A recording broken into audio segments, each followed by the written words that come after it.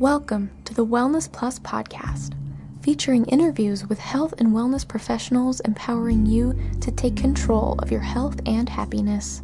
Feel better, look better, and live better today by subscribing right now for new episodes every week. The Wellness Plus podcast is brought to you by wellnessplus.tv and made possible by the generous donations of Psyche Truth Patreon supporters.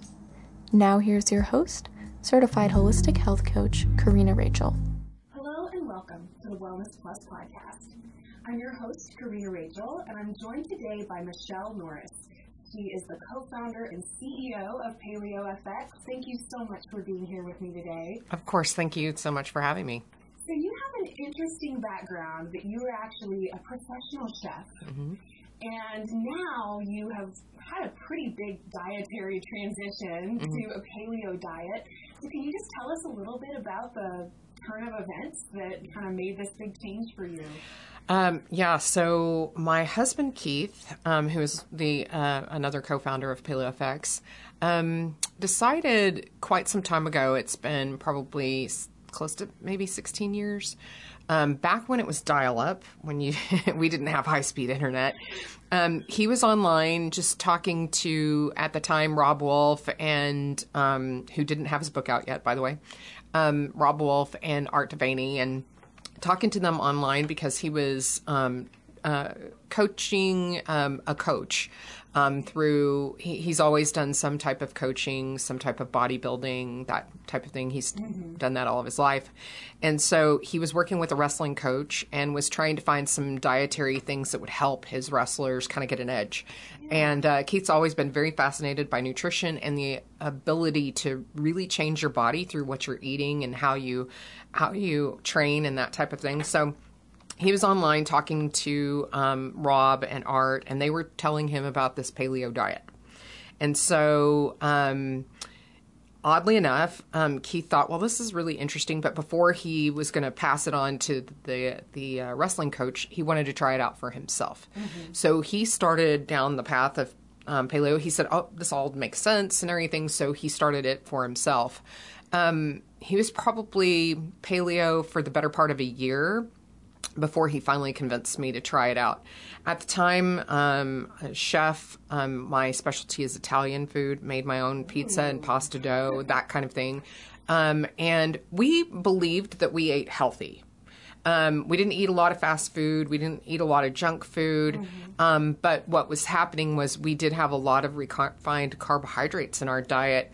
Pasta, the pizza dough, even though it was homemade and from good quality ingredients, we were not eating healthy. So when Keith decided to go ahead and try this out, what was interesting is that he has a hereditary form of high blood pressure.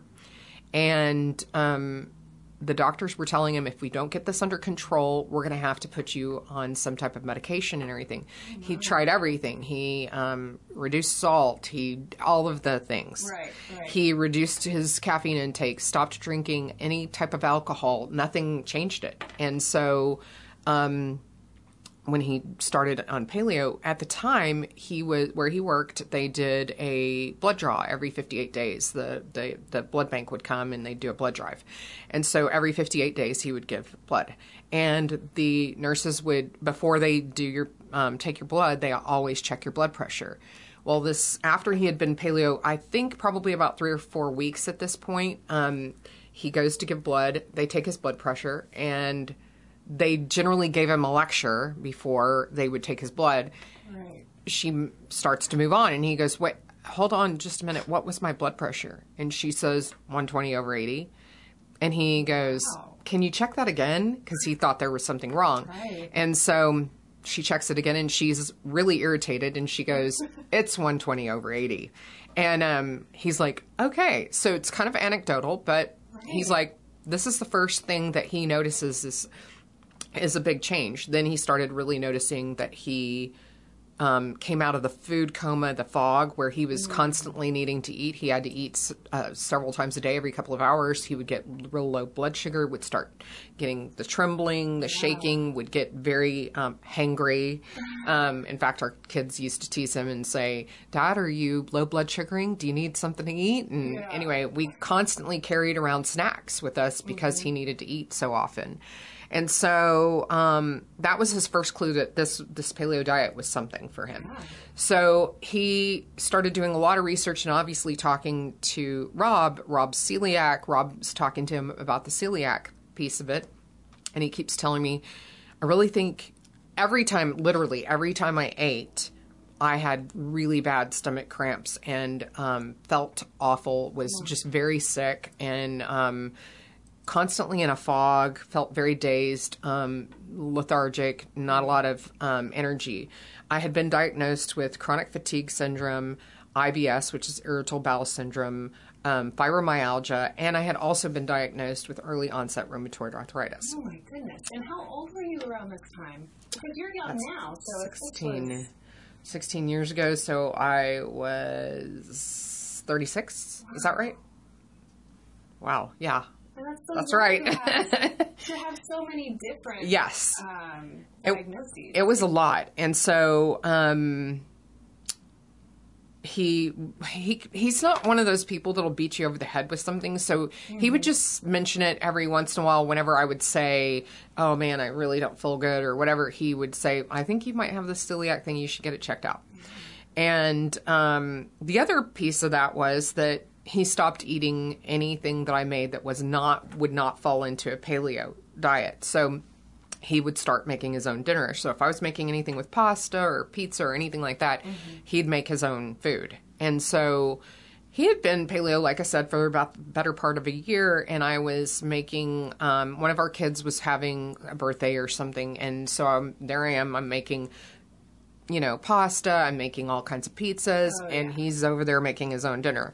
And I finally said to him, "You're like never going to have my pizza or pasta again, are you?" And he said, "No. And I really think that you have celiac and you should get it checked out." Wow. And I went, okay. So that was that finally did it for me to check it out. So I went and I actually got tested. And the endocrinologist that I went to told him all of my symptoms and everything, and he really believed that I probably was celiac. At the time that they tested, they didn't test for the right antibodies, and so I came up negative. And so he said, "Look, everything that you're saying sounds about right, so I'd like to do a biopsy on your colon and check for sure." And I was like, and while he's doing this, and this is one of the side things that makes me laugh now, he's literally falling asleep while he's talking to me. I'm not even joking. Like, he was nodding off in the middle of speaking to me. And it wasn't like he was listening to me. He was actually talking, and he just kept falling asleep. And I kept thinking, I don't want this dude cutting into my colon. But the other part of it, too, was I didn't understand, why is the next step invasive? Why not just remove this from my diet, see how that works? So I went home, talked to Keith, and I went paleo. And literally 3 weeks into paleo, everything was gone. Wow. I had no symptoms of fibromyalgia, chronic fatigue, irritable bowel syndrome, any of that. Wow. The other thing was, when I went back into the doctor, there was no sign of RA at all. None. Which meant I was misdiagnosed. Because RA doesn't go away, it goes into remission. And so so I was misdiagnosed, and that's, I think, for me, one of the telling signs of how bad chronic inflammation can be to your system, that it can actually give you a false diagnosis of a very difficult disease. Yeah. So I just wonder how many other people have a rheumatoid arthritis diagnosis. Right. And maybe, because that's kind of like you said, it's not something that you're going to one day recover from, whatever. This is like a condition that, like, now you just need to get used to this. Mm-hmm. But how many other people are out there who have been misdiagnosed? Right. And this is the other piece of it. How many of them are on RA medication that shouldn't be? Yeah. That's the part that gets me. Mm-hmm. So I fortunately for me, never went on any medication. I was on lots of other medication for migraines and that type of thing. So one of the things that happened too first was that all of these were gone, all of these symptoms were gone. Then I had not even recognized it. It had not actually registered that I had a problem, but I had a low back pain that I wasn't really cognizant of, but it was there. So it was part of my normal life. And so it was something that we just start believing is normal. And that's part of our life and what have you. And that was gone. That was another thing that was like, wow, okay. Then, what was really interesting is at the time, women that are on the SAD diet, the standard American diet, tend to yo-yo. When they decide to diet, they can drop low, whatever. And so you tend to have all kinds of sizes of clothes in your closet, which I did. I had everything from a size 6 to a size 12. And you don't even know or recognize when you're transitioning up and down that scale of size. And so I was trending back down and didn't recognize it and just thought, this is normal. This is what happens. This is what I do. And so our son played select baseball, and they had been off season for probably 12 weeks or so. I had probably at this point been paleo for probably 6 or 7 weeks, something like that. And we had the first game of the season and showed up, and all the parents hadn't seen me for 12 weeks. Right. And they were just like, oh my God, you look amazing. You've lost so much weight. You look so healthy. You look so, so vibrant. What are you doing? Yeah. Well, I hadn't done anything. I literally had not dieted, because if I decided to diet, I would lose weight. Mm-hmm. But I didn't even make that conscious decision. Right. I just was eating paleo. Right. And it's funny. So one of the things that really got me was during the time that I was paleo, originally paleo before all the parents on the team saw me, I was pissed. I was angry that I had to remove these foods from my diet in order to be healthy. And I was in a bit of denial because I kept believing, well, at some point I'll put these back into my diet and I'll figure that out. It'll happen. I'll just be able to do it. Yeah. And so I was in total denial, and I was a food writer. I wrote for several websites and did a lot of recipe development, and continued that even after I was paleo, continued doing recipe development for websites that would be considered part of the SAD diet. And so I, oddly enough, when this day came where all the parents saw me and were like, oh my God, you look amazing. Mm-hmm. What have you done? And I registered that I had literally done nothing. I was just eating paleo. Right. And that's kind of like calorie restriction. No. Or whatever. What people typically think of as weight starving loss. Myself. That's pretty much what I did prior to that. And so when that registered to me, I was like, oh my gosh, this is information that could help people. Wow. Keith always jokes that was the day a paleo evangelist was born, because at that point it was like, oh my God, this can actually not only make people healthy, but, help them on that weight loss journey and everything. Yeah. So it was crazy. So I immediately stopped writing for the other websites and started my own website at that point. So, well, that is just incredible that, I think there's so many people out there that, have several different conditions like that. And especially you see chronic pain and chronic fatigue often go hand in hand. Mm-hmm. And those conditions are so common now. It's really interesting that just a simple change of the foods you were eating, like you said, not starving yourself, not restricting calories, not going on like a diet, so to speak, just transitioning which foods you were eating, suddenly all these problems get resolved. Yes. And I totally know what you mean when a bunch of people see you and they're like, wow, you look great.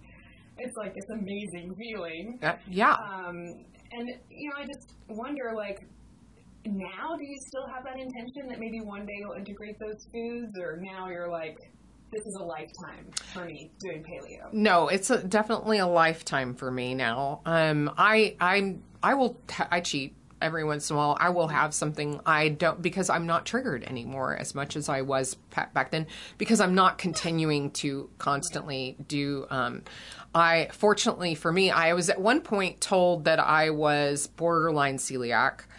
By a doctor. Turns out that's not true, and you can't be borderline. You either are or you aren't. Mm-hmm. And so even in, knowing, having as much knowledge as I've had, being told that along the way was something that was really interesting. So I was told I was borderline celiac.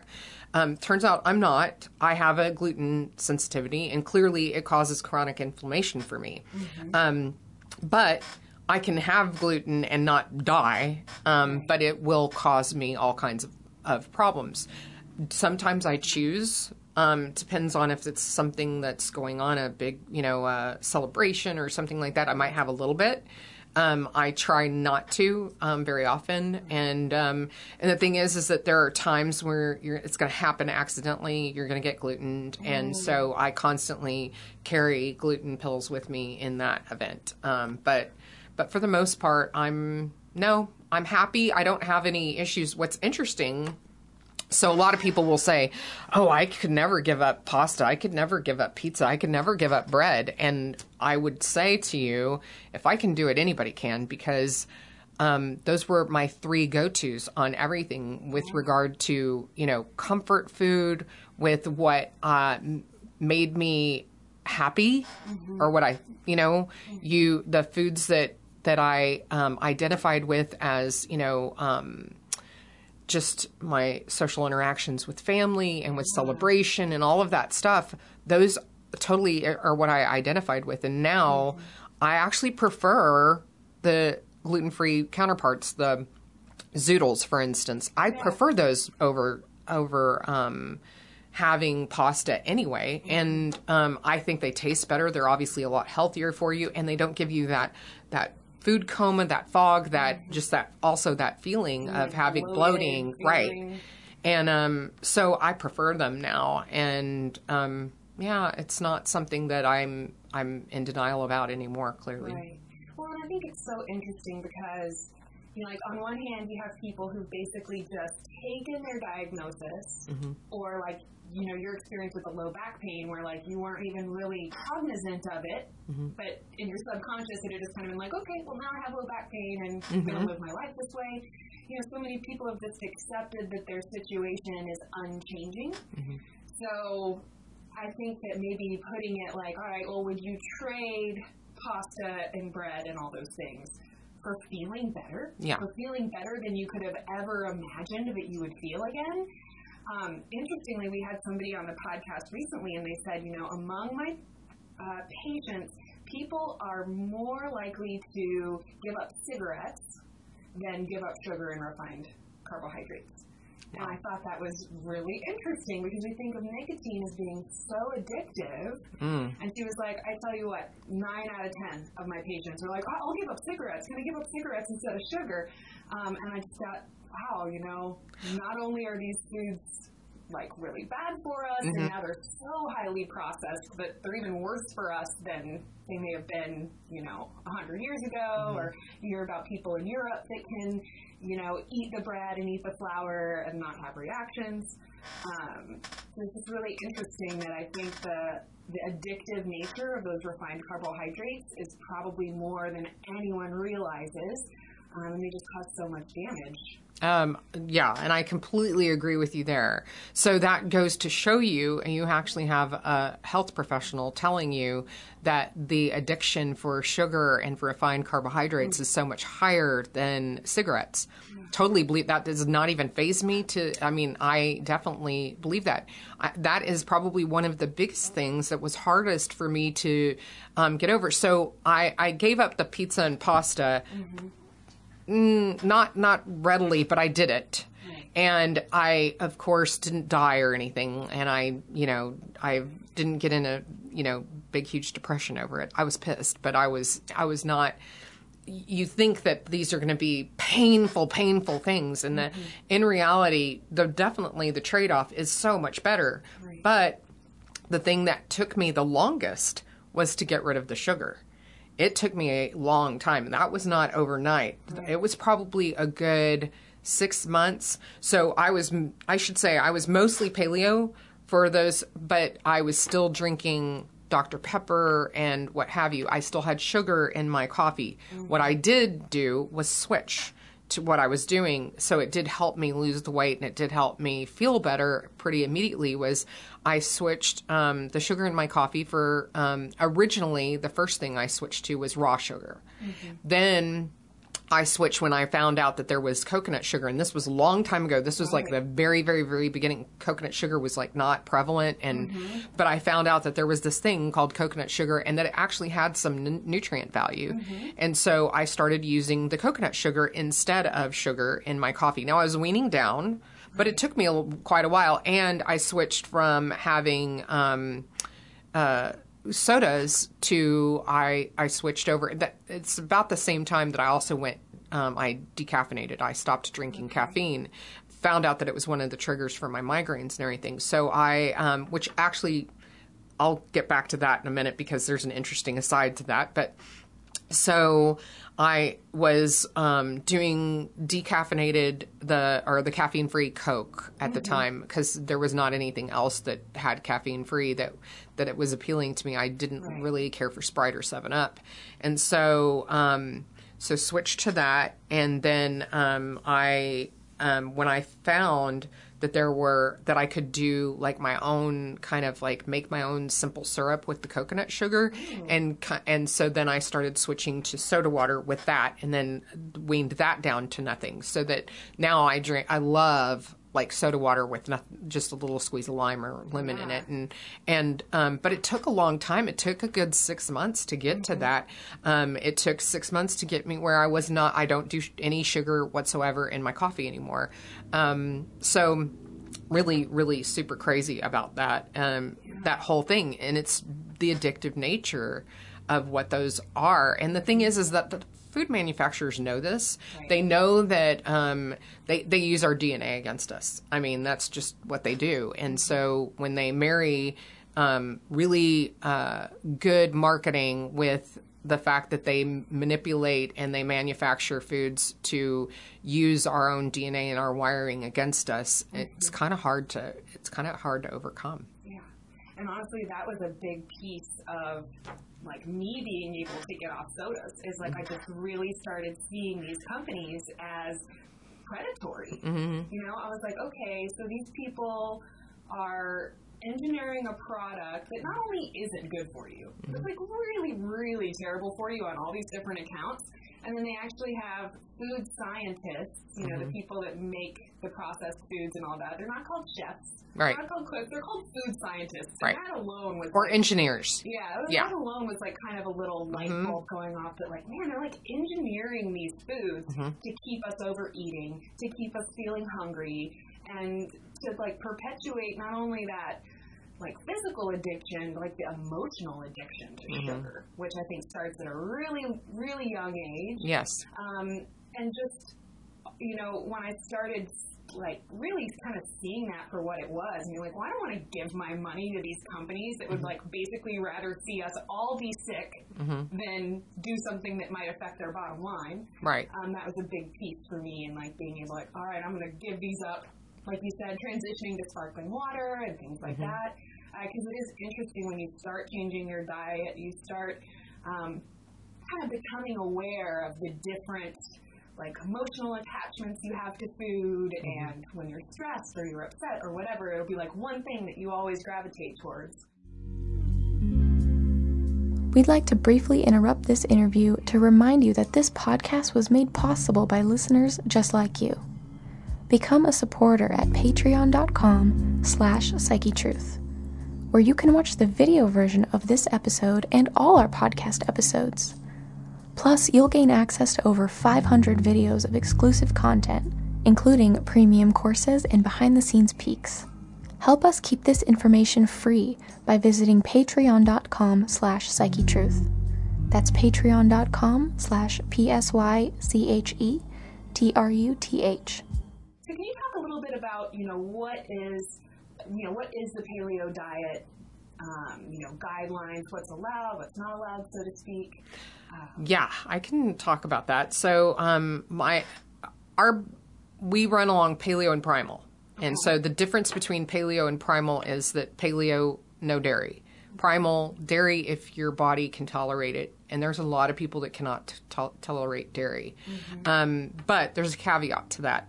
There's a lot of people that believe that they are lactose intolerant, which is not actually correct. What's happening to a lot of people, actually a good majority of people as far as dairy is concerned, is that they probably, if they have any issue, it's not necessarily the lactose, it's the casein. But the other part of that, the other piece of that is it's also the processing. So we suddenly decided, in the name of shelf life, that we wanted to start ultra pasteurizing our dairy. Not only that, then we also homogenized it. So what these two things do is they destroy all the good bacteria that is in dairy. And then we fortify it by putting in synthetic vitamins, which your body does not recognize. And that typically is what people believe is lactose intolerance. It's really the intolerance to synthetic vitamins that have been added back to that dairy. So there's that piece. There are people that are lactose intolerant and casein intolerant. But a lot of times what we find is that if they move to raw dairy, which is very difficult in a lot of states to get, in the state of Texas, it is legal, except that you have to go to the farm to get it. You can't just go into the store and buy it. There are low heat pasteurization, and you can get it non-homogenized, which is great in the stores. The problem is you still have the pasteurization, and but generally, as a rule, those are great alternatives. And what we find is that a lot of people that try that tend to not have a problem. So getting back to paleo and primal, so both of them, though, although primal allows dairy and paleo does not, both of them are removing all processed foods, all added sugars, all grains, legumes, soy, and then there's some, there's a lot of, I don't know, controversy, that's probably not the right word, but a lot of discussion and debate over whether or not starches are safe. And so personally, I believe that's a N equals 1. Every person's got to do their own research and figure out if starches work for you, because on a lot of levels, they can be very beneficial, particularly if you do a lot of working out. Those can be very helpful to a person that works out because they actually need the carbs. Finding the right ones is what's really the key, is finding out, are you a person that can tolerate rice, for instance? I cannot. My blood sugar my insulin is totally shot to hell if I have rice. I don't recover well from it, so I don't eat rice. My alternative is cauliflower rice and that type of thing, or other types of rice, and ricing other vegetables and that type of thing. Potatoes, sweet potatoes, those are all things that you need to test and see. So I do well on red potatoes, which are the little new potatoes, or the fingerling potatoes, or the purple potatoes. Don't do okay on sweet potatoes, which is weird. So you would think that I would do fine, but I get an insulin shot from eating those and don't recover. So, but that's basically it, is really just eating whole foods, whole real foods. And when you eat whole real foods, you shop the outer perimeter of a grocery store. If you're at a grocery store, it's better to go to a farmer's market and know who your food comes from if you can. But shopping that outer limit and only going down the aisles when you need paper products or whatever, or, some types of supplies. And, the thing is that I would also go further as far as what I believe paleo and primal are, and that is not just removing the toxins from your foods, but removing the toxins from your life. And that is removing toxins that in the way that you clean your house, because there's a lot of toxins in the cleaning chemicals that we use in our homes. Then there is the toxins that we put on our bodies every day, which is, soaps and shampoos and conditioners. And then for ladies, we put on makeup. And they say on average that the average woman puts 86 toxic chemicals on her body and face per day. 86. And so and the thing is that at the end of the day, we have so much stuff going on in the environment. We have so much pollution and that type of thing. Our food supply is not what it was before. Back when our grandparents were coming up, they had a good food supply. Their foods were nutrient dense. Ours are not. We have soil depletion because we're monocropping.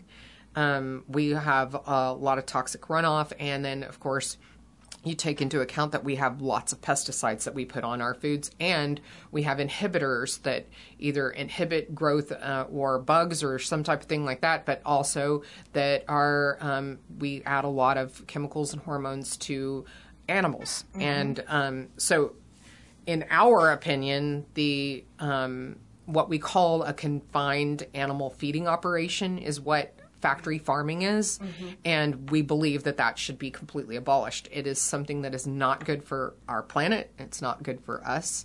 But at the end of the day, there's just so many things that are going on, and we just have to really be careful about the toxins that we have, because we're getting lots of people have a lot of toxic overload on their bodies, and their bodies can't overcome it. We're in a day and age too where, like, I particularly do not have my gallbladder anymore. If I would have known back then what I know now, I would never have let them take my gallbladder. We have all of our organs for a reason, and just removing one because there's an issue is a little bit, in my opinion, very what's the word? It's not just ridiculous. Insane. It's kind of, in my opinion, it's I can't think of the word. Anyway, medieval in a way. We remove these organs instead of fixing the problem that's causing the issue. And the thing is that lots of these things, I could have fixed the problem. If I had been given dietary advice to change what I was eating, I would have been able to fix that problem on its own. Your body is miraculous. It is an amazing, and lack of a better word, machine. It's not a machine, but it is this amazing thing, and it has the ability to heal itself of all kinds of things, cancer included, if it's given proper nutrition, if it's given all the proper things that it needs to fuel itself. It can overcome, and this is the thing, a lot of people don't realize this, but almost every day you have cancer in your body. Almost every single day you have cancer in your body of some kind. And every day your body fights and gets rid of it. Your body's capable of that. The thing is that there comes a point where the toxic overload is too much for your body to continue to fight it. And that's why we ultimately end up with disease. We end up with cancer, heart disease, obesity, diabetes, Alzheimer's. All of these things are huge contributors because of the fact that we end up with this toxic overload from the foods that we eat. So that's why I take that further and say it's removing all toxins, because all the load ends up ultimately causing a problem. So you could be, this is the thing, I've been paleo for a long time. I just battled skin cancer last year. And so the thing is that my body was able to naturally overcome it. I didn't have surgery. I didn't do chemo. I did not do radiation, which, by the way, cracks me up, because the initial dermatology office that I went to, it will remain nameless right now, was very irritated with me because I would not rush to surgery. I told him, hold on, give me 5 minutes to figure out what this is and what I can do about it. I'm not ready for you to just take me, cut me open and start giving me chemo and doing all of that stuff. And so, and I'm sorry, not chemo, radiation. And so they fired me as a patient because I refused to go in and do surgery. I chose a natural path. And the thing is that I was cleared of skin cancer in 3 months because I chose this natural path, and I chose to do the things that my body needed it to do instead of choosing to have them cut into me. And so the thing is that I think that a lot of times we allow the medical establishment to scare the shit out of us to do what they want us to do, because at the end of the day, obviously money But at the end of the day, too, they're about sick care, not about health care. They're not about prevention. They're about maintaining and managing disease. That's what the system that we have is. And the thing is that system was initially set up. We needed it because at the time that it was set up, we had communicable diseases and they needed to be taken care of. And what happened is, of course, pharmaceuticals came in. And so now we take a pill for everything. We take a pill because we have, we are depressed, or because we have impotence, or whatever the case may be. We've got depression. We have all of these things. So there's a pill for everything, it seems like. And so the problem is that we're very, very quick to go ahead and say, pop the pill. And this is, I'm not preaching at anybody. I'm with you, which was a piece that I said, and this is an aside that I want to tell you about a little bit later, is that one of my triggers for migraines was caffeine. So I decided to go off caffeine, what have you. Well, I was on medications for a long time, since I was 17. Since I was 17 until 2016, I came off all medications. Wow. What's interesting about that is that my medications, I took a daily medication for migraine prevention. Then I took another medication that if a migraine was coming on to try to stave it off. And then I took another medication. Actually, I took 2 dailies now that I say that. I'm sorry. 2 daily medications, then the middle medication to try to stave one off, and then a full-blown triptan and I had a prescription for 3 different triptans because you're only allowed so many triptans per month, and so I would have to switch because my migraines were coming so fast and so hard and so often. And so, and you couldn't take 2 triptans within 2 days of each other because then you could end up with serotonin syndrome. So I had all this medication that I was taking. And turns out, after I came off of all the medications, and I also did cranial Botox treatments for migraines that seemed to help a little bit, but they weren't the end all be all. I kind of got control of my migraines once I went paleo, but I still had them because I was still on medication. But as soon as I finally let go of that medication, all my migraines have stopped. It's because it's perpetuating the situation. It's perpetuating and putting you into this loop of, a lot of people, you hear about rebound headaches from particularly acetaminophen, over-the-counter drugs, that type of thing. You hear about rebound headaches. Well, if those can do it, why in the world wouldn't these highly, highly toxic and highly potent drugs do that? Well, they absolutely did. So everything that I was on was perpetuating the situation that I was in. And I figured out caffeine's not really the trigger. Caffeine with those medications was the trigger, because now I can do caffeine and I'm totally fine. Wow. It never causes a headache for me anymore. So migraine since age 17? Since 17. Oh, my God, and I'm 52 now. But I've been migraine-free for 2 years now. Mm-hmm. So all of that, that's the system we have. And so everything is about what pill can we give you to try to take care of this. The problem is that the pills never end, because that pill ends up causing something else that you end up in this cascade where they said that the average person in the United States is on 24 medications. Average. Wow. And I bet you 99, maybe not that many, a large percentage of those people don't even know 5 of them. Yeah. I mean, I can't tell you how many people, so I do like health coaching and stuff, and I'll ask them, okay, so what medications are you on? Like, I have to go get them. Yeah, well, one for my heart, and, and I'm just, like, well, not only do you not know the name of it, but clearly you haven't gone and, like, done some research on it to see, there's just so many different things, like the contraindications for drugs. There's, like, too many medications for any of those doctors to actually keep track of all the contraindications. Don't take this drug with this one, whatever. Exactly. Somebody recommended recently, if you're on a bunch of medications and you're having strange health issues and you don't know what's going on, don't ask your doctor, ask the pharmacist. The pharmacist knows way more about the drugs than no doubt. Does. No doubt. Well, and this is the thing. Doctors, if they're lucky, get 6 weeks of pharmaceutical training while they're in school. Now, we're talking 6 weeks out of a 12 to 18 year education, 6 weeks. And then that's what they do. So it's interesting because this doctor, actually, I was on a panel with him not that long ago, and he said, we are trained for a 5-minute solution. Well, what do you think you're getting in 5 minutes? It's going to come off of a notepad, and they're going to sign it at the end, and you're going to take it to a pharmacy. That's your solution. And the problem is that's not a solution at all. That's a Band-Aid. And it's a Band-Aid on a gunshot wound. Yeah, it's a Band-Aid that makes everything else worse and doesn't resolve the original problem that you came to that doctor with. Right.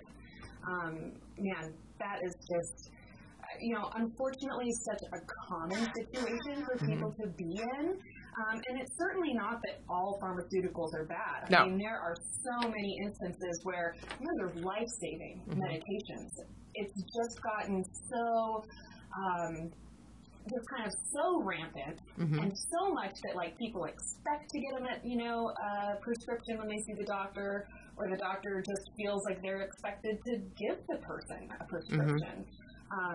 It really, and so it's just kind of this compounding of all of the different problems. Well, and when you also see that we're the only country that allows pharmaceutical companies to actually advertise directly to consumers, which is unbelievable. It is really unconscionable, because at the end of the day, you're taking away the opportunity for this person to actually get well, because we all want the quick fix. Right. And so when we see a commercial that says, which, by the way, everybody seems to ignore all the disclaimers at the end that end in death and all of these things that come with a lot of these pharmaceuticals, is all they hear is the quick fix. Oh, this is going to fix my problems. This is going to fix my problems. No, it's going to mask your problems. And guess what? More than likely, 9 times out of 10, going to make your problems worse. And so it's really unconscionable that our country allows pharmaceutical companies to do direct consumer advertising. Like I said, it's not. There's no other countries that allow that. So, what else are we to expect is going to happen? And the thing is that at the end of the day, the whole system that was set up, like I said before, was set up to try to get rid of the communicable diseases. Well, we did. And now this system is broken and doesn't work for what we have now. We have what we call diseases of modernity, or diseases of, it's interesting. I was just at Ancestral Health Symposium, and they kept saying it's not really diseases of modernity. What's happening is there's just this explosion of these diseases that are now, they're the modern problem is what they are. So cancer, obesity, diabetes, Alzheimer's, heart disease, all of these things are all on the rise. And in our children, which is even more disappointing and more upsetting. But it's really interesting. The system that we have isn't set up to fix that. It's set up to maintain it and to just perpetuate it. Right. Well, it's so funny. Type 2 diabetes, they originally were going to call adult onset diabetes. Well, they couldn't call it that because they started noticing that children were developing diabetes, and so that's why it's called type 2. Right. Which is kind of an interesting, perspective, and it really begs the question, how much is nature, how much is nurture? Never throughout history have you seen the pure volumes of people with all of these different conditions and multiple conditions. Right. When you start talking to people, a lot of times they've received multiple diagnoses of a lot of different things. And so I wonder, in your situation, so much was resolved by changing the diet. Do you think that a lot of those problems, the chronic fatigue, the chronic pain, the migraines, were maybe caused by the diet in the first place? Oh, yeah. I would imagine my entire diet was horrible from the time I was 17. The other thing is, I think that the initial perpetuation of the migraines was the fact that I was put on the pill. So I'm also introducing a synthetic hormone into my body, and my body's trying to figure out what the hell are you doing and what. And the thing is that at the end of the day, I'm so glad when I actually finally did get off of that medication. I got off that medication after just, I think I had only been on the medication for a couple of years. But it ended up inducing what they call cyclical migraines, which is sorry, I'm trying to think of the word here right now, menstrual migraines, so I had those in addition. And then, of course, you put that all together with, I'm a teenager. I'm not eating. I'm not sleeping right because, we stay up all night long and do whatever. And then, all of the other things that you add to that. And so it's just really, the whole thing is really interesting how the whole system is set up. Right. We put girls on preventative, contraceptives that are just so toxic. Mm-hmm. I mean, that it's just not even funny. I really wished I would have known then what I know now, because I would have never allowed that. And that would have probably been a big piece of it for me. Yeah. But I've learned that now. Mm-hmm. Well, it is interesting. I mean, just taking, and as you were kind of mentioning a second ago, I mean, there's all these different pieces. We can talk about the food processing, all these different pieces, the factory farming, which is huge.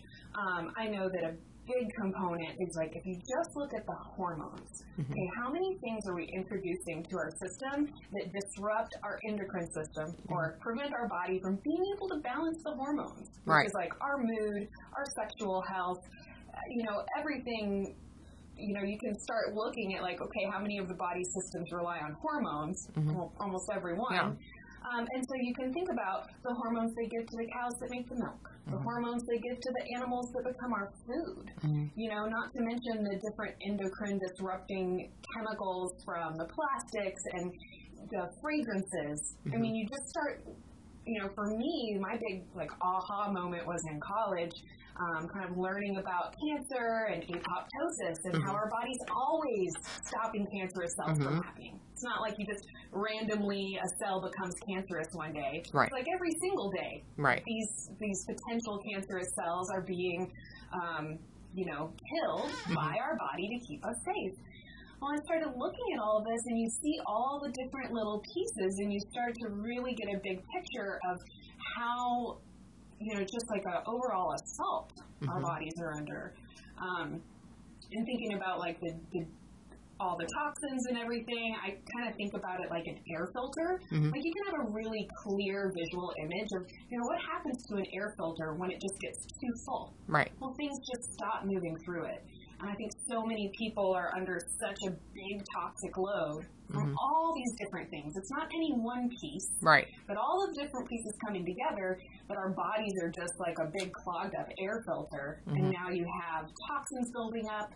And then our fat cells are like little storage units for toxins. So when you look at all of the weight issues, I mean, toxicity and weight gain to me are like very much the same thing.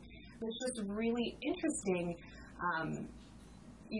how much of a big, profiteering game our food and medical industries have become. So much to the detriment of, the people, not to mention the environment, the animals. It's just such a broad spectrum thing. Well, it's interesting that you bring that up, because the thing that I find interesting is that we have, like you said, so many hormones, so many things in our foods and everything. That's where, I don't know, people have started to really take notice that particularly young girls, you start seeing young girls, younger and younger, starting to have breasts, starting to have menstruation. That's not normal. That's because of the introduction of all the hormones into our food system. And the thing is that it's really difficult to get around any of that. And we have endocrine disruptors in everything. Like the thing is that soy is one of the largest endocrine disruptors in this country. Soy is in everything. Like you can't, it's really difficult to avoid it. And the thing is that's actually something I'm allergic to, which is interesting to me that it took me a long time to figure out that I was having problems because of the amount of soy that was in the thing. And I don't know. No, boy, don't. We're just like going down a rabbit hole that I'm going to. I'm one of those people that just get so upset about the fact that we have the system that we have. between soy, between all of the thing is soy is cheap. Right. It's a really cheap thing to put into our products and everything. And we're one of the only countries that allows what we do. Some of the things that we allow into our food system, they're not allowed in other countries. And I'm not one of those people that's all tinfoil hat-ish and conspiracy theory, but at the end of the day, a friend of mine said, you cannot control a healthy and independent thinking citizenry, but you can control one that's dependent and sick. Yeah. Well, I mean, this is where we're headed. And it frustrates me because, like I said before, the system that we had for the medical system was something we needed back when they first developed the medical school. We needed it. We don't need it anymore. We need a complete overhaul. And our doctors need to learn to practice healthcare prevention, not sick care. And we just are not set up for that system. And you brought up type 2 diabetes, that they initially wanted to call it adult onset.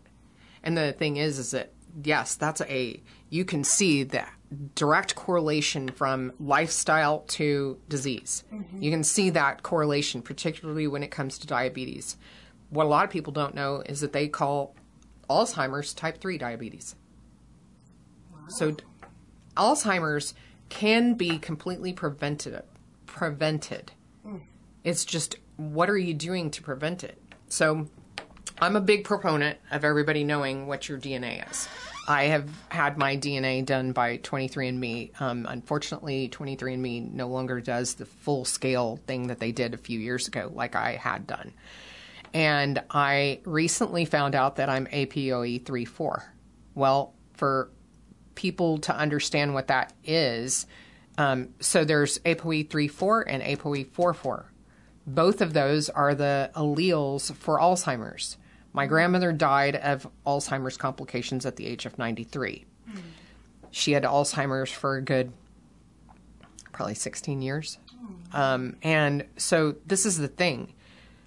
Now that I know that, for most people, and this is something that I'm going to actually be talking about a lot at PaleoFX this next year, and bringing in some people to, because I think particularly because I've been paleo, I've been keto, I've done all of that. I've done high saturated fat. Well, for people that are APOE3/4 or 4/4, that is actually not helpful for us. So I have to watch my saturated fat intake. So I can't have coconut oil on a normal, regular basis. I can't have butter like everybody else. I can't have bacon fat.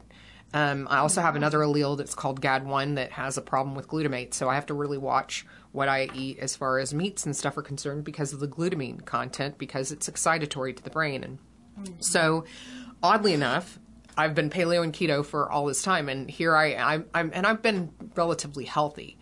But I started noticing that I had some issues, and I ended up with a severe mold exposure that caused all kinds of hormonal problems.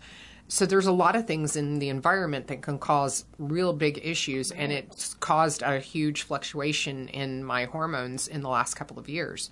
Well, finding out that I'm APOE3/4 helps me to know that, okay, my paleo diet has to be a modified paleo diet. I need to be a little bit more Mediterranean. Olive oil, avocado oil, avocados, lots of those is good for me.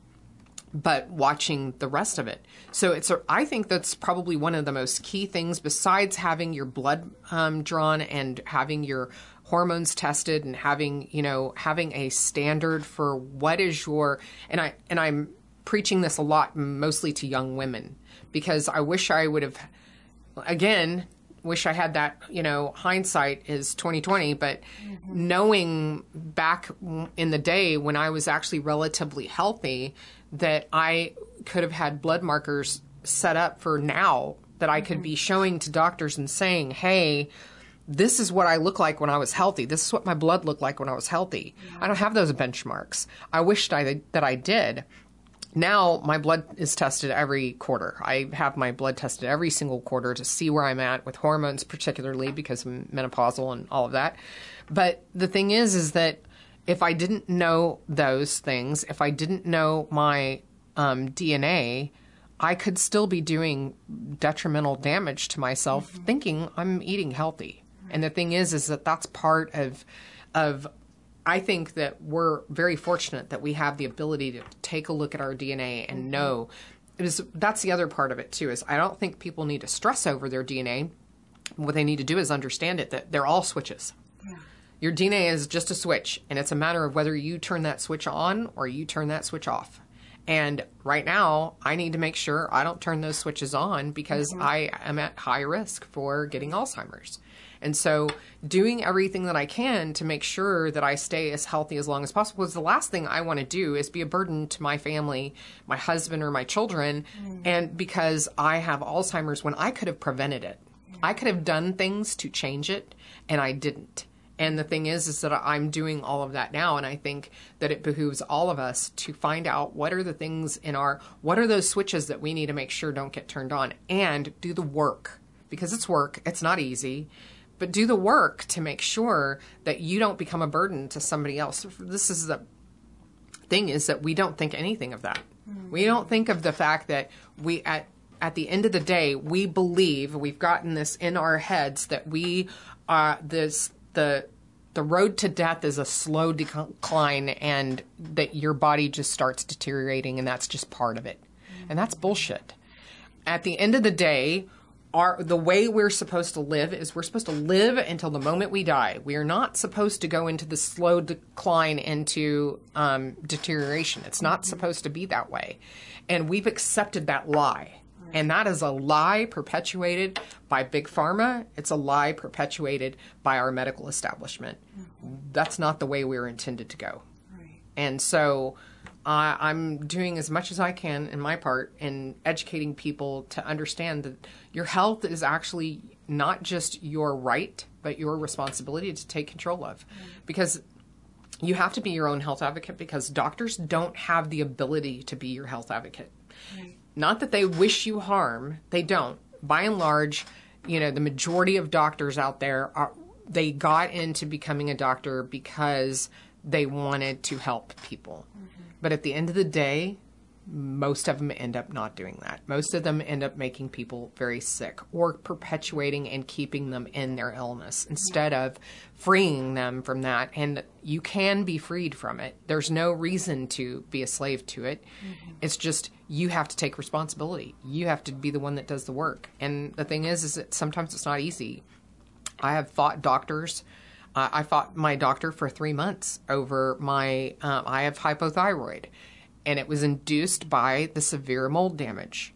The severe mold exposure caused hormonal damage to me that ended up causing a problem with my thyroid. And I was arguing with him for 3 months over it, and he kept checking and this is the thing too, is that I would have loved to have had this is why I say over and over, get your blood drawn, get your blood work, know what your blood work is. And the thing is that if I had my blood work from back in the day when I was healthy, I could have showed it to him and showed him the difference and said, this is when I'm healthy. This is what my thyroid looks like when I'm healthy. Because that's the other piece of this, is that the numbers that they use to determine whether or not you're sick or you're healthy are numbers based on people who are very sick, not on people who are healthy. So when they say average, who wants to be average? Like, I don't want to be average. I want my health optimized. I don't want to just settle for being average. So when he comes in and he says, oh, your numbers are average. No, that's not. And we're all individual. That's the other piece of this, is we're individuals. So what your TSH should look like for you that's normal for you may not be normal for me. I may need a higher TSH. I may need a very much lower TSH. It's just totally dependent on the individual. And that's the problem, is that we're moving in that direction to where we're doing customized medical, and what we're going to start seeing is customized healthcare. And we're starting to see it happen because doctors are starting to catch on that, oh, crap, this person is completely different than this person, and the numbers, they don't match. Well, I was subclinical. My numbers didn't look like I was, but I had every symptom that there was, and I knew without a doubt I had it. And there was a nodule on my thyroid. That's the dead giveaway.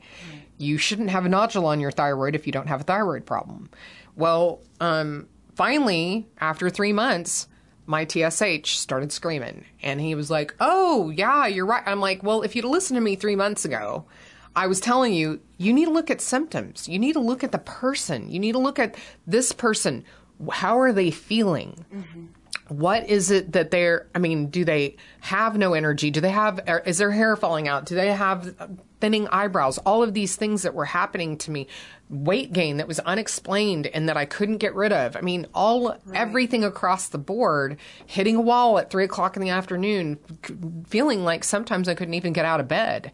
And so he just kept treating the numbers instead of treating the person. And that's something you have to fight for when you are a patient. And it's not easy, but it's worth it when you finally, I feel amazing now. I finally got all of the stuff that I needed, and I feel amazing. The podcast you are listening to was brought to you by WellnessPlus.tv, a subscription service empowering you with everything you need to take control of your health and happiness. Sign up for your free trial today to watch the video version of this episode and all our podcast episodes. Plus, you'll gain access to our extensive library, including hundreds of follow-along yoga and fitness courses, massage therapy tutorials, weight loss information, guided meditations, educational health videos, and so much more. Feel better, look better, and live better today by visiting wellnessplus.tv. Well, I'm just so thankful that at least now there is a big shift. Certainly here in Austin, there are a lot of, doctors and professionals kind of taking that more holistic approach to actually look at the person, get an idea of not just what they're experiencing now, but what are the major life events or traumas they went through. And it's just really interesting how, people that have kind of accepted their diagnosis or accepted their condition of health or whatever, it's like you don't even necessarily think, I'd really like to feel better. People just accept that that's where they're at and like there's nothing they can do. But you're right, now more than ever there are more resources for people to kind of get that inside look. It's just such an amazing thing. We can see our blood, see our genetics. It's amazing how much insight you can gain just from knowing what's going on in your body. And now we have more access to healthy foods than we've ever had before, more access to information. And it's interesting, even just looking on YouTube as one example. YouTube started as this alternative to the mainstream media. People can come out. It's free speech. You can say whatever you want. And over the last couple of years, there's been this big move of censorship. And it's basically like they have chosen what they like and the information that they like. And if you have information they don't like, they're cutting your income. We can see it even on our views, So what's going on in their algorithm that our videos about natural health, about nutrition, aren't getting views. And so, we've kind of asked this question, well, who is YouTube beholden to? Their content creators or their advertisers? And unfortunately, those advertisers are big pharma, big food, all of those things that unfortunately big pockets are big pockets. Our health and wellness channel is kind of trying to offer natural alternatives so of course they don't like us. Right. If you've got political views that they don't like, there's just so many content creators that have been virtually silenced. So it is really up to the consumer, up to the person, for us to, look outside of the mainstream, because you're not going to find this information on a major television network. Right. And unfortunately, even on YouTube, unless you really know how to go and look for it now, even their YouTube algorithm is shifting towards just the information they want people to see. Right. And I think in a lot of ways, people start feeling, overwhelmed, and it's like, oh, well, then there's just nothing that I can do. But from my perspective, I really see it as like, hey, now there's more we can do than ever. Yeah. We have all of these different resources. We can learn about our bodies, learn about food, and different dietary approaches.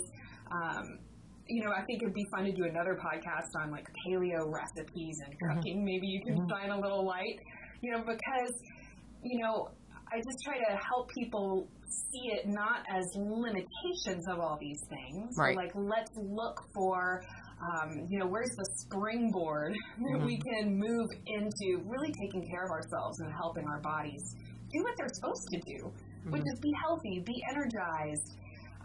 And there's, unfortunately, in this modern age where everyone's, like you're saying, instant gratification, everyone's just busy all the time and rushing around, and it's like, well, you're making time for all of these other things, but why don't we make time for ourselves? Well, that's the thing too, is that we take better care of our cars than we do ourselves. Yeah. We put more into our cars than we do ourselves. And I think that's really unfortunate, because this is the only vehicle you're getting. It's it. You don't get to trade it in and get a new one. This is the one you get, but we don't take care of it because we don't see it like that at all. We don't see our health as an investment. We see it as a cost. Yeah. And your health is definitely an investment. And at the end of the day, if you don't invest in your health, trust me, you're going to be really sorry down the road, because then it's going to that's when it's going to become a cost and you no longer can invest. Right. It's like you're missing out on the shot to invest in it right now. So you either invest in it, you're going to pay now, or you're going to pay later. You're not getting out of it. So figure out which one is more important to you. Right. And, I want to go back to something you said a little while ago. You were talking about all of these different things, these different stressors on our bodies. And that is something that is so interesting to me, because all of these things that we start creating disease from all ends up being stressors. It's environmental, it's toxic, it's whatever the case may be. And the other part of that is that we're meant to be these species that we can become superhuman at the flip of a switch, because that's the way we evolved to become. So if you suddenly had a predator after you're a caveman, and you suddenly have, T-Rex bearing down on you. You suddenly became superhuman because your system kicked into gear and gave you what we call the flight or fight response. And that's either you're going to be able to stay and fight, you're not going to fight the T-Rex, you're going to run. So that's the flight. And the thing is that unfortunately our bodies are now in a constant state of flight or flight. And the problem is that we weren't made to be in a constant state of it. It was supposed to be this boost occasionally when needed, when there was something that we were in danger. It was a way for your body to be able to help you get yourself out of that danger, and for the species to survive. And so the problem is now we're constantly in that state because of all the stressors and all the mental stressors that we put on ourselves of having, that big corporate job and keeping that corporate job and not sleeping and working all night and being under, artificial light and constantly in this state of stress all the time. We're constantly in a state of stress. So our adrenals are shot to hell. That begins that piece. Then, like you said, we have doctors don't ask for all what traumatic things have you gone through or what have you. What have you been through? Because at the end of the day, all disease ultimately stems from trauma that we store in our body. And so animals have this way of releasing trauma. They throw themselves on the ground, they shake, they do whatever you see. This is something that's been really interesting to me lately. My dogs, I love when I pet them that every time I pet them, they shake. And I was like, why is that? So I went and I checked it out. And it's because you've excited them too much. They need to shake that off. Oh, wow. And so that's an interesting. So then I get really disappointed if I've rubbed them and then they don't shake. And so I'm like, oh, I didn't excite you. So the thing is that we don't have any way to release that. We don't release it. So we hold it in our body And then ultimately down the road, because we don't take care of our body, we don't exercise properly, we don't sleep properly, we don't feed ourselves properly, we eat junk, we do all of these things, we have high stress jobs, we're constantly, it ends up, that trauma ends up ultimately becoming disease. And so that's another thing, is that we need to seek alternative forms of therapies that are not traditional. And the thing is that Eastern medicine has been doing this for centuries. And there's people that have been surviving and thriving because of the fact that they have these therapies and modalities that they use. So one of the things like doing chiropractic, acupuncture, massage, EMDR therapies. Now I am a big fan of infrared, and I do a sauna almost every single night. And that's helping release the toxins that are caught up in my body, and that you can't, it's just very difficult. It's particularly when you're so busy to do the things that you need to do. So we just need to take care of ourselves, because like I said, this is the only vehicle you get here. So why are you taking care of your, little Ford Mustang, but you aren't taking care of this? Because this is a Ferrari. Right. I mean, it's an amazing machine. It's a Ferrari. It does everything for you if you're good to it, if you take care of it. Right. It is so true. And I use that car analogy a lot too, because I think it's something that everyone's like, oh, of course I get my oil changed on schedule. You know what I mean? Like, it's just kind of that thing. Same thing with, going to a mechanic. Usually people will shop around, you get different quotes, you're looking for a mechanic that you really trust. And interestingly, the relationship with doctors is completely upside down. You take it and whatever they say as just that's how it is. There's no getting a second opinion or whatever. And so it's very interesting, kind of the authority that has been created for those. And this is the thing. We usually allow our insurance company to dictate who our doctor is. Yeah. We don't usually choose our doctor ourselves. We we'll go on and go, oh, well, this one's close to me. I'll go to this one.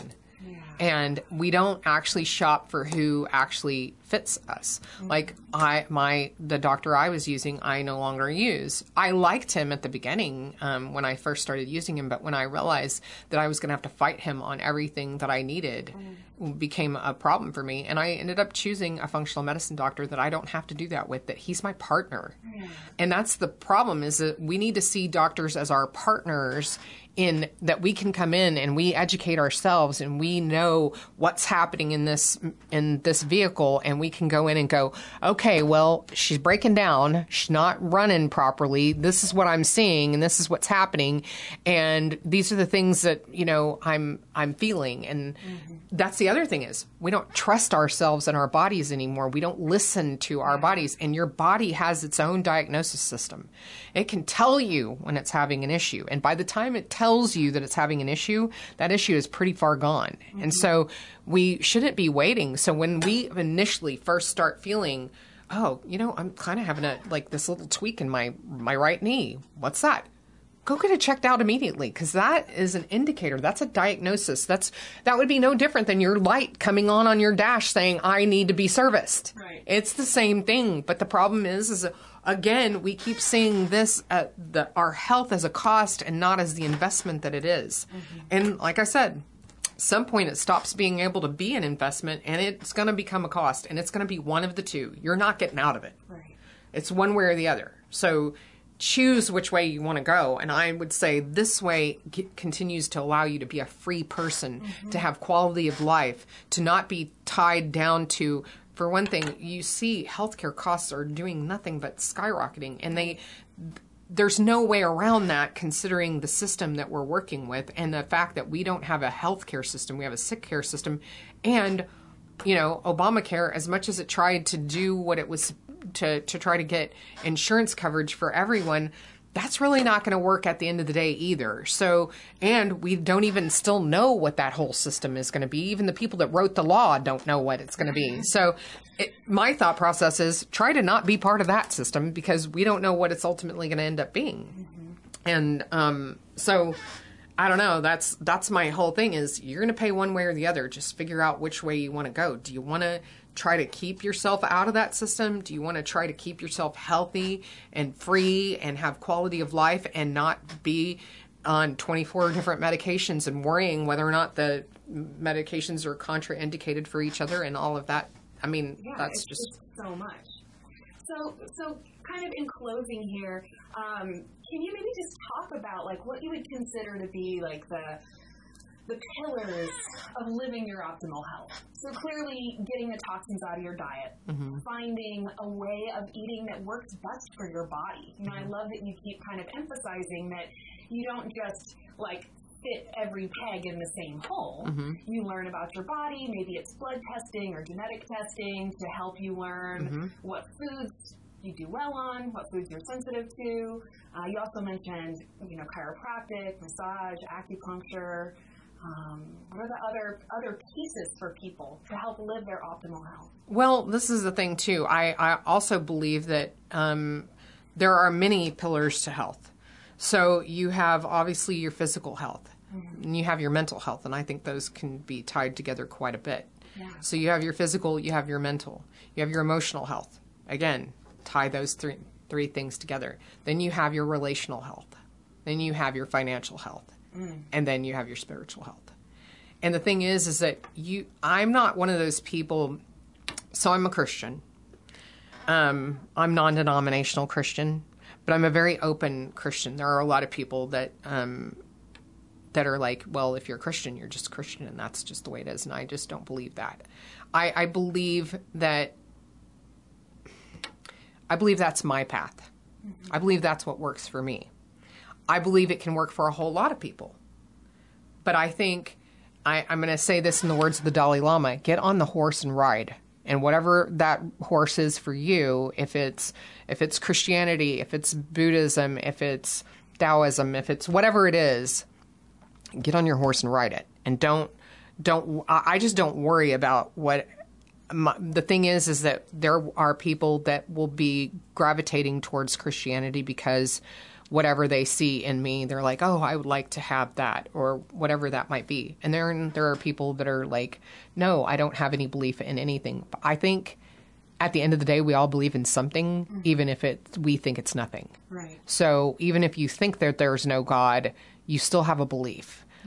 I don't highly recommend that one, but I just believe there's, I think there's something a lot bigger than all of us. And I think having a tie to that is really important. So I work in plant medicine quite a bit, and I have done a lot of work over the last 3 years, and it's completely changed my life and changed probably the trajectory of my life because I've been able to, for me, tap into that divine source and really get connection that tells me, okay, you're not on the right path. This is your path, and you need to head this direction.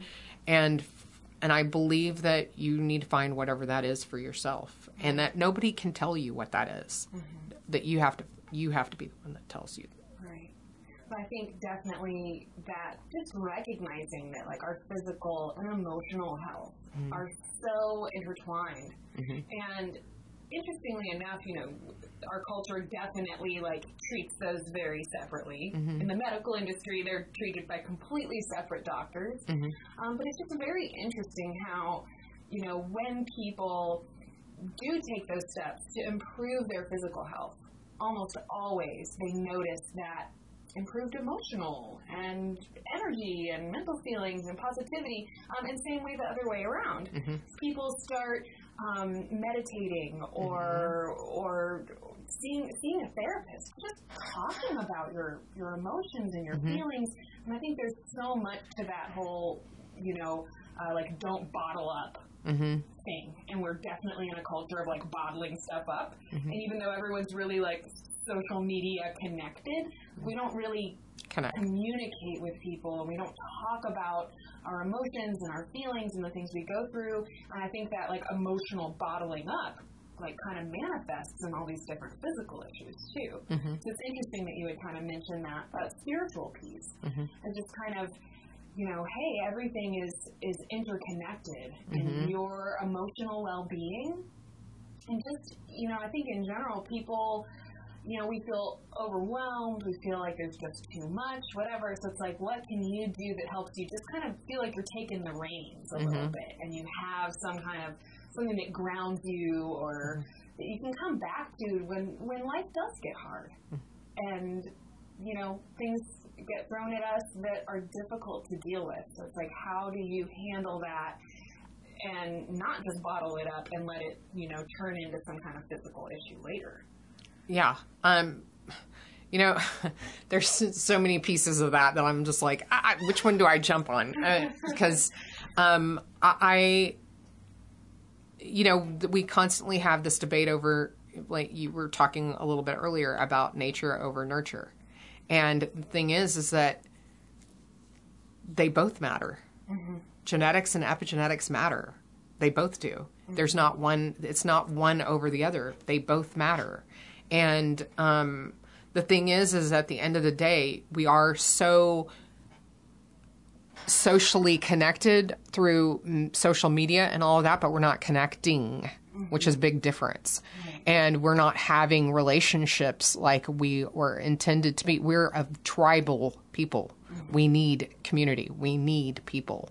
And that's another thing that's not healthy anymore, is that and the thing is that it's not like, oh, get rid of the technology. That's not what I mean. I think technology has its place. It's no different than, thing is like, I'm also not one of those people that's like, oh, screw all of Western medicine and pharmaceuticals. Obviously, at the end of the day, pharmaceuticals have had a place, and I also would not, Keith always says this, I wouldn't want to break my leg in another country. I want to break it here. Right. And I would, we have shamans that we work with for our emotional and spiritual health and everything, but they're not who we would see if we broke a leg. Right. We're going to go see a Western doctor. I'm not going to go see a chiropractor for a broken leg. I'm going to go and have it set and done all of that. So there's a place for all of these things. It's what's the perspective? What's the proper place for that? And I think once you start realizing that technology is great, but it needs to be put in perspective, and it needs to be used in a way that is healthy for you and not harmful. And the thing is that we tend to, particularly as Americans, take everything to the extreme. Yeah. And so instead of doing something like that, we need to kind of step back. My friend Dallas Hartwig is less media, more social. And less media, more social. I totally agree with that, because we end up tending to have these relationships through, Facebook and what have you. And don't get me wrong, I think that some of that has been really great, because you get people connected through that media that may not have found each other or whatever. Because, you think about it, we could right this minute talk to people over in another country and then be part of this. That's amazing. That's incredible technology. But at the expense of what? And at the end of the day, it turns out that a lot of social media and everything is at the expense of our emotional and our mental and our spiritual health. And I think just in general, you can talk about, the social health and all of that thing. Then you consider the, EMF radiation that's coming out of all these technological devices, and now it's, it's not just your phone or just your computer. Like, you've got a gaming device and a TV and a this and a phone and a tablet, and it's so much. It's kind of back to that idea of a clogged up filter. Yeah. If it was just coming from one thing for part of the day, then your body would probably be able to deal with it. We're incredibly resilient. We can deal with so much. But when you start just recognizing that it's 24 hours a day, the Wi-Fi, you can start listing things off, and then drawing in that factor that everyone's different. So some people's bodies are not going to be negatively affected by those things, or not affected in a apparent way. But then there's other people whose bodies are just not going to be able to tolerate it at all. Right. And it's very interesting how, we look at all this information and people feel overwhelmed and they feel confused. It's like, oh, I'm just going to go get a pizza instead. This is just like too much. And for me, I really see it as like the knowledge is power thing. Mm-hmm. Like, you know about this, do something simple like turning your Wi-Fi router off at night when you sleep was a recommendation that somebody gave recently. Putting your phone on airplane mode when you go to sleep. You know, all of these technological devices, I think it's important that we just recognize, in addition to the social effects that we're getting from spending more time online and less time in social interactions with people, that these devices are like not healthy for us in general anyways. Yeah. And most of us are, I think, either in a room filled with computers and cell phones all day long, if you're in a big office or something, and we just need to start recognizing that these things do have an impact on us, but at the same time, there's really simple things we can do. Getting outside more, working from home sometimes, turning off your electronic devices at night. But that's just kind of one little piece that I think also you could see, you know, that same thing with the food, you know, talking about the manufacturing of food and extending the shelf life. I mean, that's an incredible technology. You know, what they've been able to do to food, but at the same time, it's come with this really big cost. So now we just need to back up and be like, all right, well, maybe those, you know, canned foods and processed foods, that's great. Keep your, you know, wherever you're going to be that you need those non-perishable foods handy, because they're going to potentially save your life one day, but it's not necessarily something that you need to be eating every single day. Right. Like, go ahead and eat some vegetables, eat some real foods. The fact that they perish is what makes them good for you. Right. It's just kind of finding the balance, I think, you know, like you were saying, we're a culture that tends to go all the way with something. So it's not that all of these things are just terrible, but we just need to find that healthy balance for ourselves, that we're taking advantage of the different benefits they offer, but we're not letting them make us sick. Yeah. Which unfortunately, from the foods and the technology and the stress and all these different things, they're just having a really big weight on people. Agreed. I mean, like one of the things you said earlier, the severe mold exposure, it did affect Keith a little bit, but not like it affected me. So that's just the individuality of a person's system and what's happening. And then the thing is that he, you know, stress affects him very differently than it affects me. And so you just have to be mindful and really tap into your body's knowledge on what it needs and how it needs things to be, because at the end of the day, like I said, this is the one vehicle you've got, and it's an amazing one. You know, how are you going to treat it? Definitely. Well, Michelle, I just want to thank you so much for coming on the program today.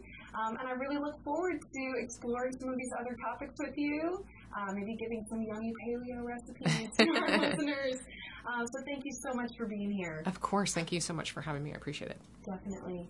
I want to thank all of you for tuning in to the Wellness Plus podcast. I hope that you will join us over on wellnessplus.tv, where you can see the video versions of this podcast. And of course, you can visit paleofx.com to learn more about Michelle and her incredible paleo event. Definitely want to delve into this topic more with you. So yes, thank you all for listening, and I look forward to having you on the program again soon. The Wellness Plus Podcast. Copyright 2018. Target Public Media, LLC. All rights reserved.